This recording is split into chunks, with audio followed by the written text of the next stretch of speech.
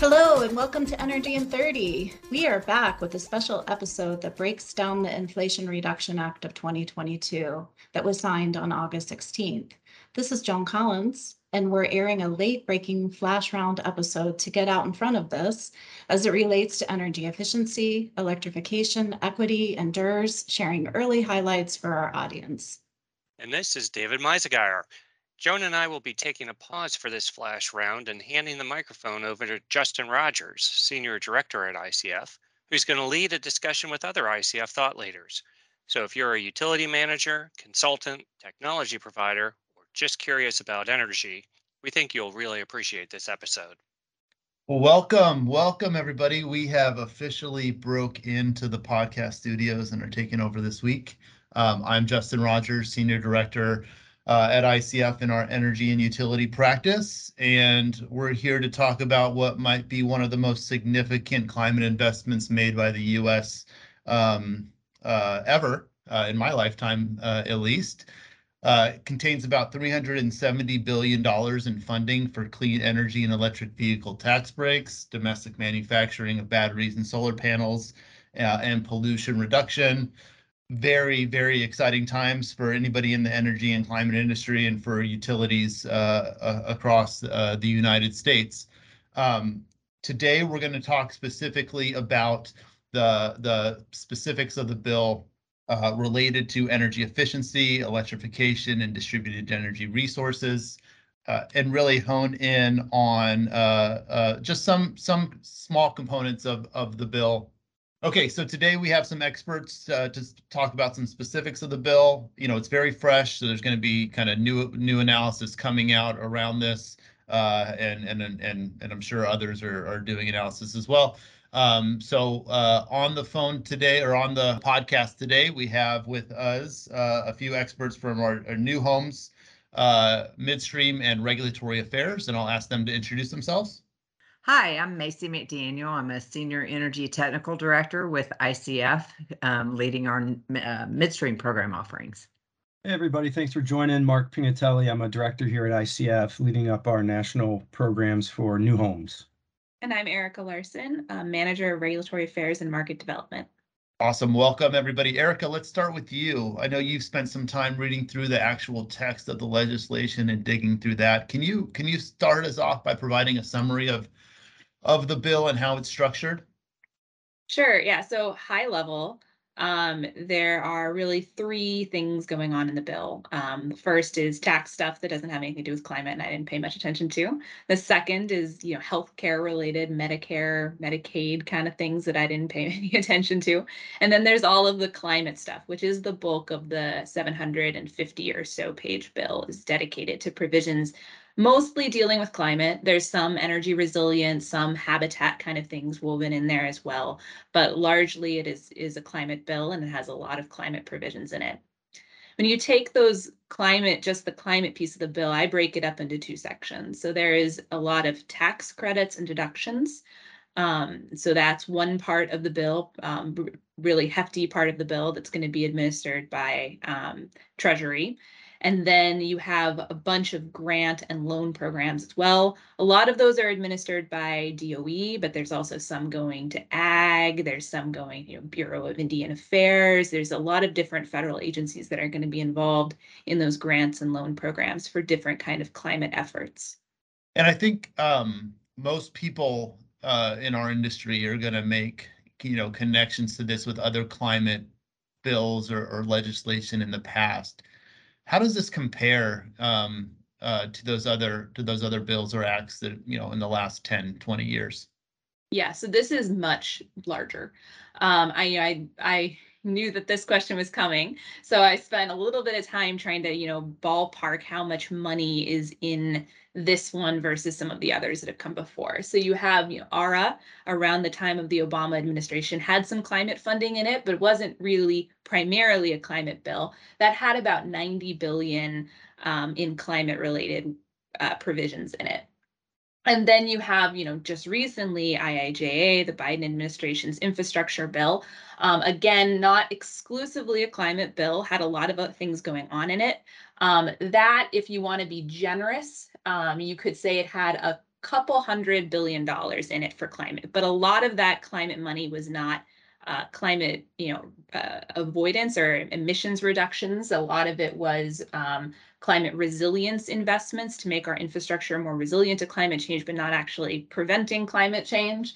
And another large portion of those investments were just investments in public transportation, which of course is very important for preventing climate change and investing in our public infrastructure in that way. But, also would probably be part of any large infrastructure package very focused on roads, bridges, and transportation, like the Infrastructure Act was. Now, this one, even if you want to be generous to IIJA, it was a couple $100 billion. This one is, the estimates are more around $360 billion focused on climate change. And, I would say that it's really tough to pin down that number is, exactly right, because people are having to make estimates about what those tax credits are going to do, how large they're going to be, how many people are going to take them up. So this one could actually be, I think, much larger than $360 billion, depending how you, what you expect the future to hold. Yeah, I'm glad you brought up the tax credits. We have, we heard and we have on here Macy McDaniel and Mark Pignatelli from ICF, and there's a couple areas specific to their focus on midstream and new construction. Specifically, we have an increase in the tax credit for new construction for single family and multi-family homes from $2,000 per home tax credit to builders to $5,000 per home to builders. And then there's a number of tax credits for whole home retrofits, as well as program funding that will be coming out in 2023 for residential whole home retrofits and residential electrification, that I think, there might be some implications for midstream programs there, for utility programs there. So, I think just a broad question to everybody on the podcast today. But what have we heard, if anything, from industry partners about the impacts of this bill?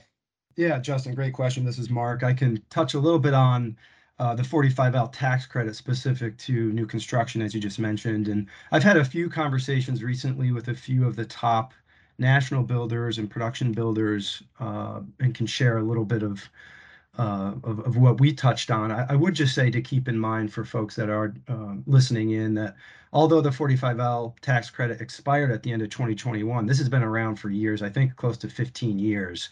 But, this IRA bill is getting a lot of press for good reason. And, this tax credit is now richer. There's more money, which is always a good thing. So I think in general conversations I've had, this is good news to builders. My understanding too is that this tax credit will be retroactive not only for this year, but I believe for 2021 as well. So, more good news for builders. Keeping in mind there are requirements, right? They have to meet Energy Star certification requirements to get the $2,500 for single family. And there's also a $5,000 tax credit if you're achieving the DOE Zero Energy Ready Home certification. So again, overall, I think it's good news to builders. This is going to help them look at their design specs, increase efficiency. These tax credits are certainly going to help offset some of those incremental costs to achieve above code high performance construction, coupled with utility incentive programs that they can leverage.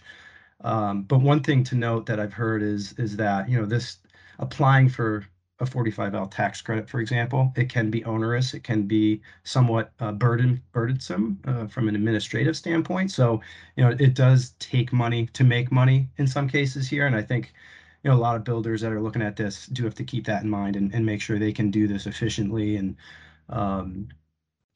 so that's just a few tidbits that I thought I would share, and I'll pass it off to Macy. Thanks, Mark. Yeah, Justin, like Mark said, I think at least on my side of the fence with midstream and dealing with our manufacturer and distributor partners, while I think all of them have taken notice of these generous offerings that this bill has brought to the table for them, they are far more focused right now on other things like supply chain constraints, and the effects of baseline changes and federal standard changes. for them to be very focused on it right now. I think as time goes on, their attention will turn towards these tax credits and how they can leverage them in their business. But it certainly hasn't risen to the top of the pile just yet. Yeah, and that makes sense. Given the supply chain issues that I think most people in the industry are aware of.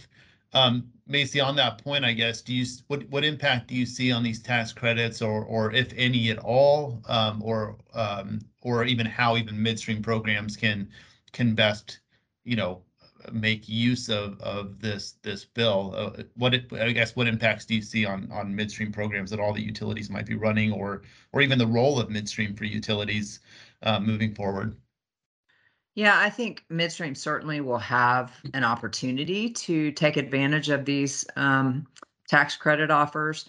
It's going to be incumbent upon us to make sure that our trade allies are trained on the tax credits and what the opportunity is for customers who want to take advantage of them.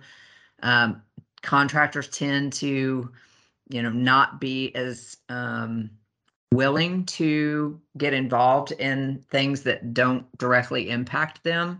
So it's going to be an education process across the trade ally network to get them to promote them to customers and leverage that in the sale of high efficiency equipment that meet the criteria for the tax credits.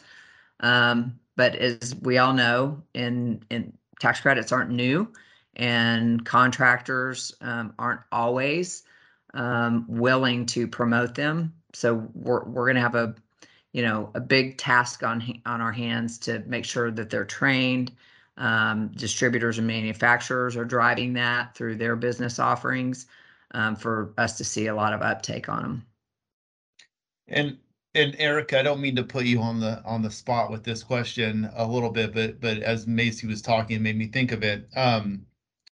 For some of the electric vehicle tax credits, I feel like I saw that there's some indication that there's the potential that tax credit can be, go to the dealership and that discount given right then to the buyer of the electric vehicle. Have you seen or do you think that that's a possibility with some of these kind of residential tax credits that are in the bill?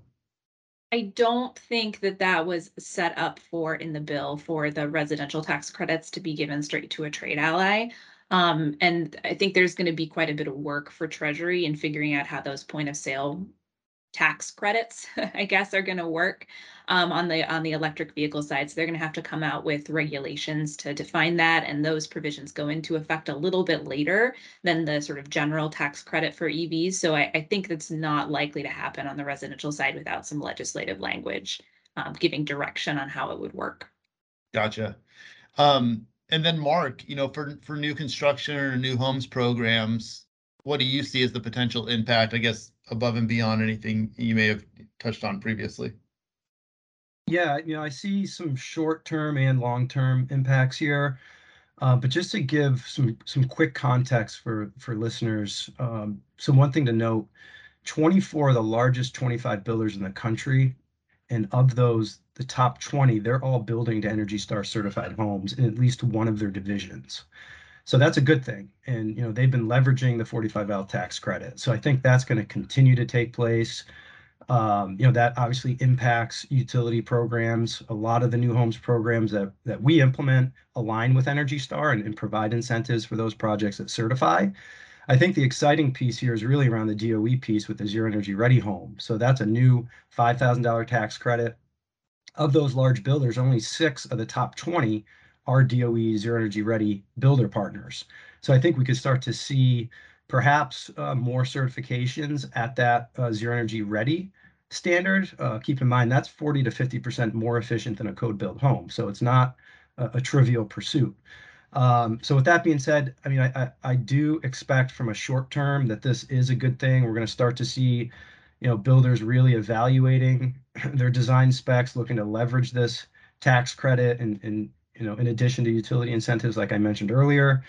It's going to be top of mind right now for builders, I think, especially considering this is extended for 10 years, the 45L. So, I think for utility programs, it's an opportunity for them to really look to deepen their relationships with their builders, developers, and, not only educate and help assist builders with how they leverage these tax credits and apply for them. And, is there an opportunity to dovetail that with some of the utility programs already in place to make it easier for builder participants to leverage both tax credits and incentives? So, the question that I have is this going to accelerate market transformation in the new home space? Are we going to see greater adoption of high performance building codes like the DOE or perhaps even Passive House? And another thing to note too, come January 2025, the tax credit will require Energy Star version 3.2. Right now, it's requiring version 3.1.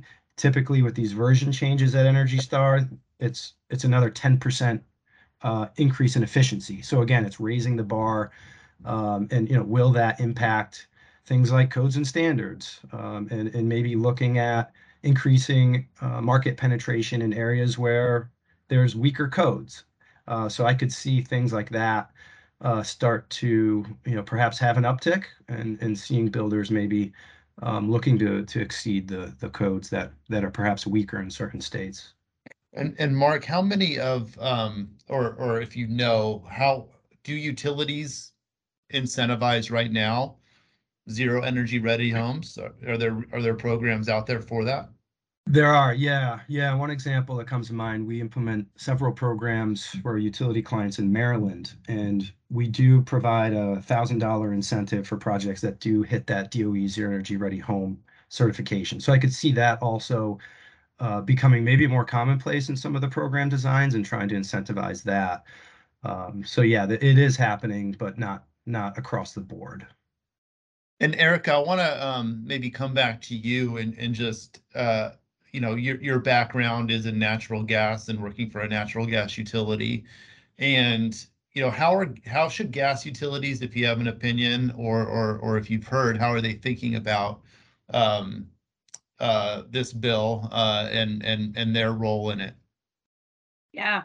Well, I think, a little bit like we were talking before about some other industry folks, not quite having gotten up to speed yet on the bill. I think that's probably true of most gas utilities. They're trying to figure out what this means for them.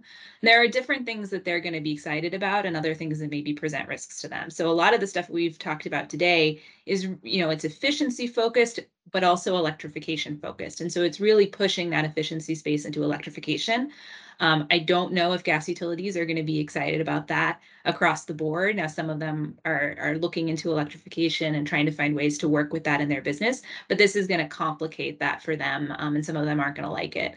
On the other hand, this bill does also have, different provisions that are going to support use of hydrogen, support use of renewable natural gas in buildings. And those are things that many gas utilities are going to be excited about because that's a really clear way for them to start decarbonizing their fuel supply. So it's I think, going to be a mixed bag for them. Thank you. So as we end, I guess the podcast, I wanted to get a sense from each of you if you had any parting thoughts, anything that you may not have had a chance to cover around this legislation and its potential impact on utilities and on their customer programs, whether it's DSM, whether it's beneficial electrification, whether it's other kind of customer facing programs they offer. Sure. Yeah. I mentioned being able to educate the trade ally groups, but I also think it would support utility programs and their customers to also focus some customer education around the tax credits, because ultimately, the programs can promote them, the contractors can offer, solutions to meet the tax credit requirements, but it still lands with the customer to actually complete the paperwork to claim the credit. So I think there can be some attention focused around that through customer education to help more customers take advantage of them. And the programs can support that.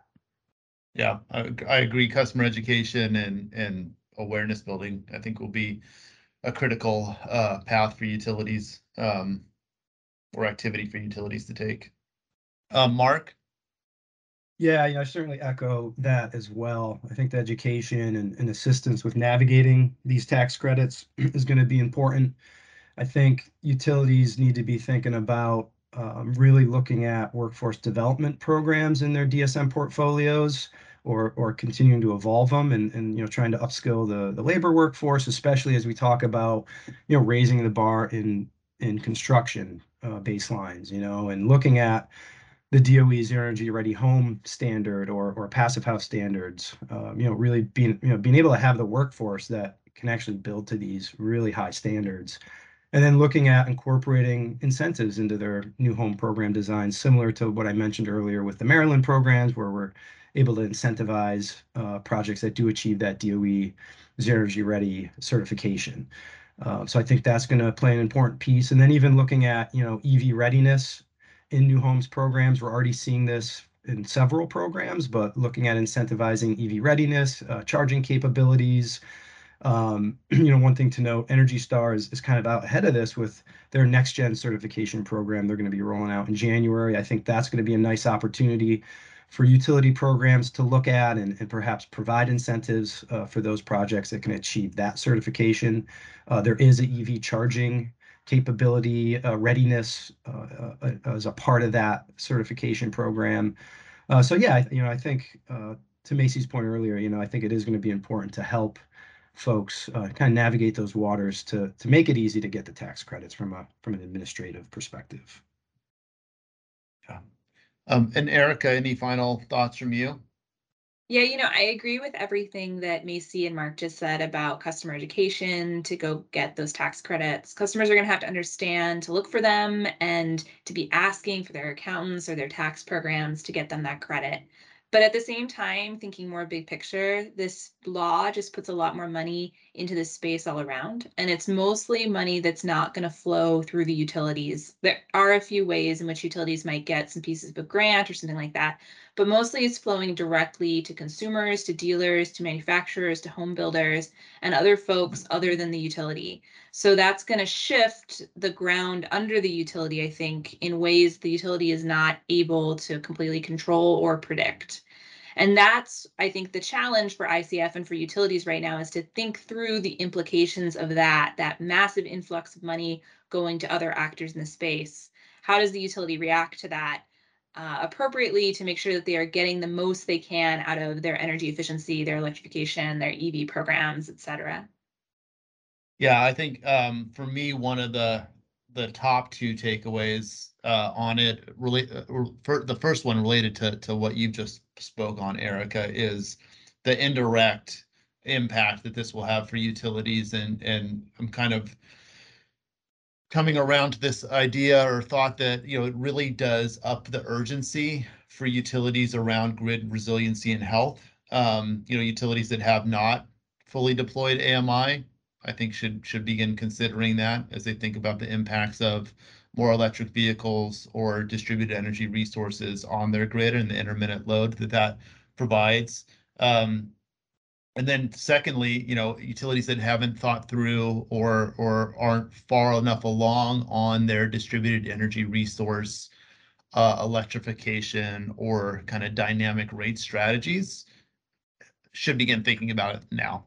Looking at how they can kind of test and understand what types of DERM systems make the most sense for their jurisdiction and territory, and those technologies, outreach strategies to customers, and how to engage customers and get them, adopting dynamic rates or adopting or using some of this distributed generation on the grid.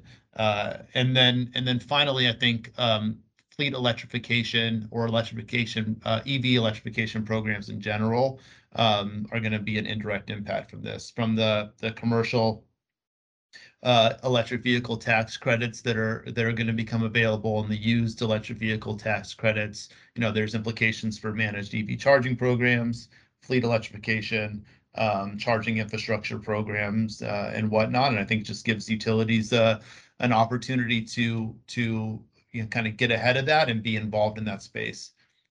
So yeah, anything else from anybody else? I thought this was a great discussion. Justin, just one thing to tack on that I meant to mention too. Within the bill, there's a section, the assistance for zero building energy code adoption. So there's about $1 billion allocated to states in the form of a grant to really help accelerate zero energy codes, essentially. So I think that's a critical piece as well, especially as we talk about new homes programs. And, part of that also includes, really measuring adoption, compliance adoption, and things of that nature. So I think that's another piece worth noting here on the podcast. That's it for me. This Inflation Reduction Act really is a game-changing bill. Thank you so much, Justin, Erica, Macy, and Mark. We really appreciate you taking over this episode today and weighing in, even though it's early days of unpacking the bill. Jonah and I will be back for September's episode, where we talk with Nathan Morey of Salt River Project, who will be sharing perspectives on how his utility is bringing it all together to meet their bigger goals. Intrigued? Yes. I can't wait to have Nathan on and talk to him. And please, if you're listening, like, share, and subscribe to our podcast. And here's to our next Energy in 30.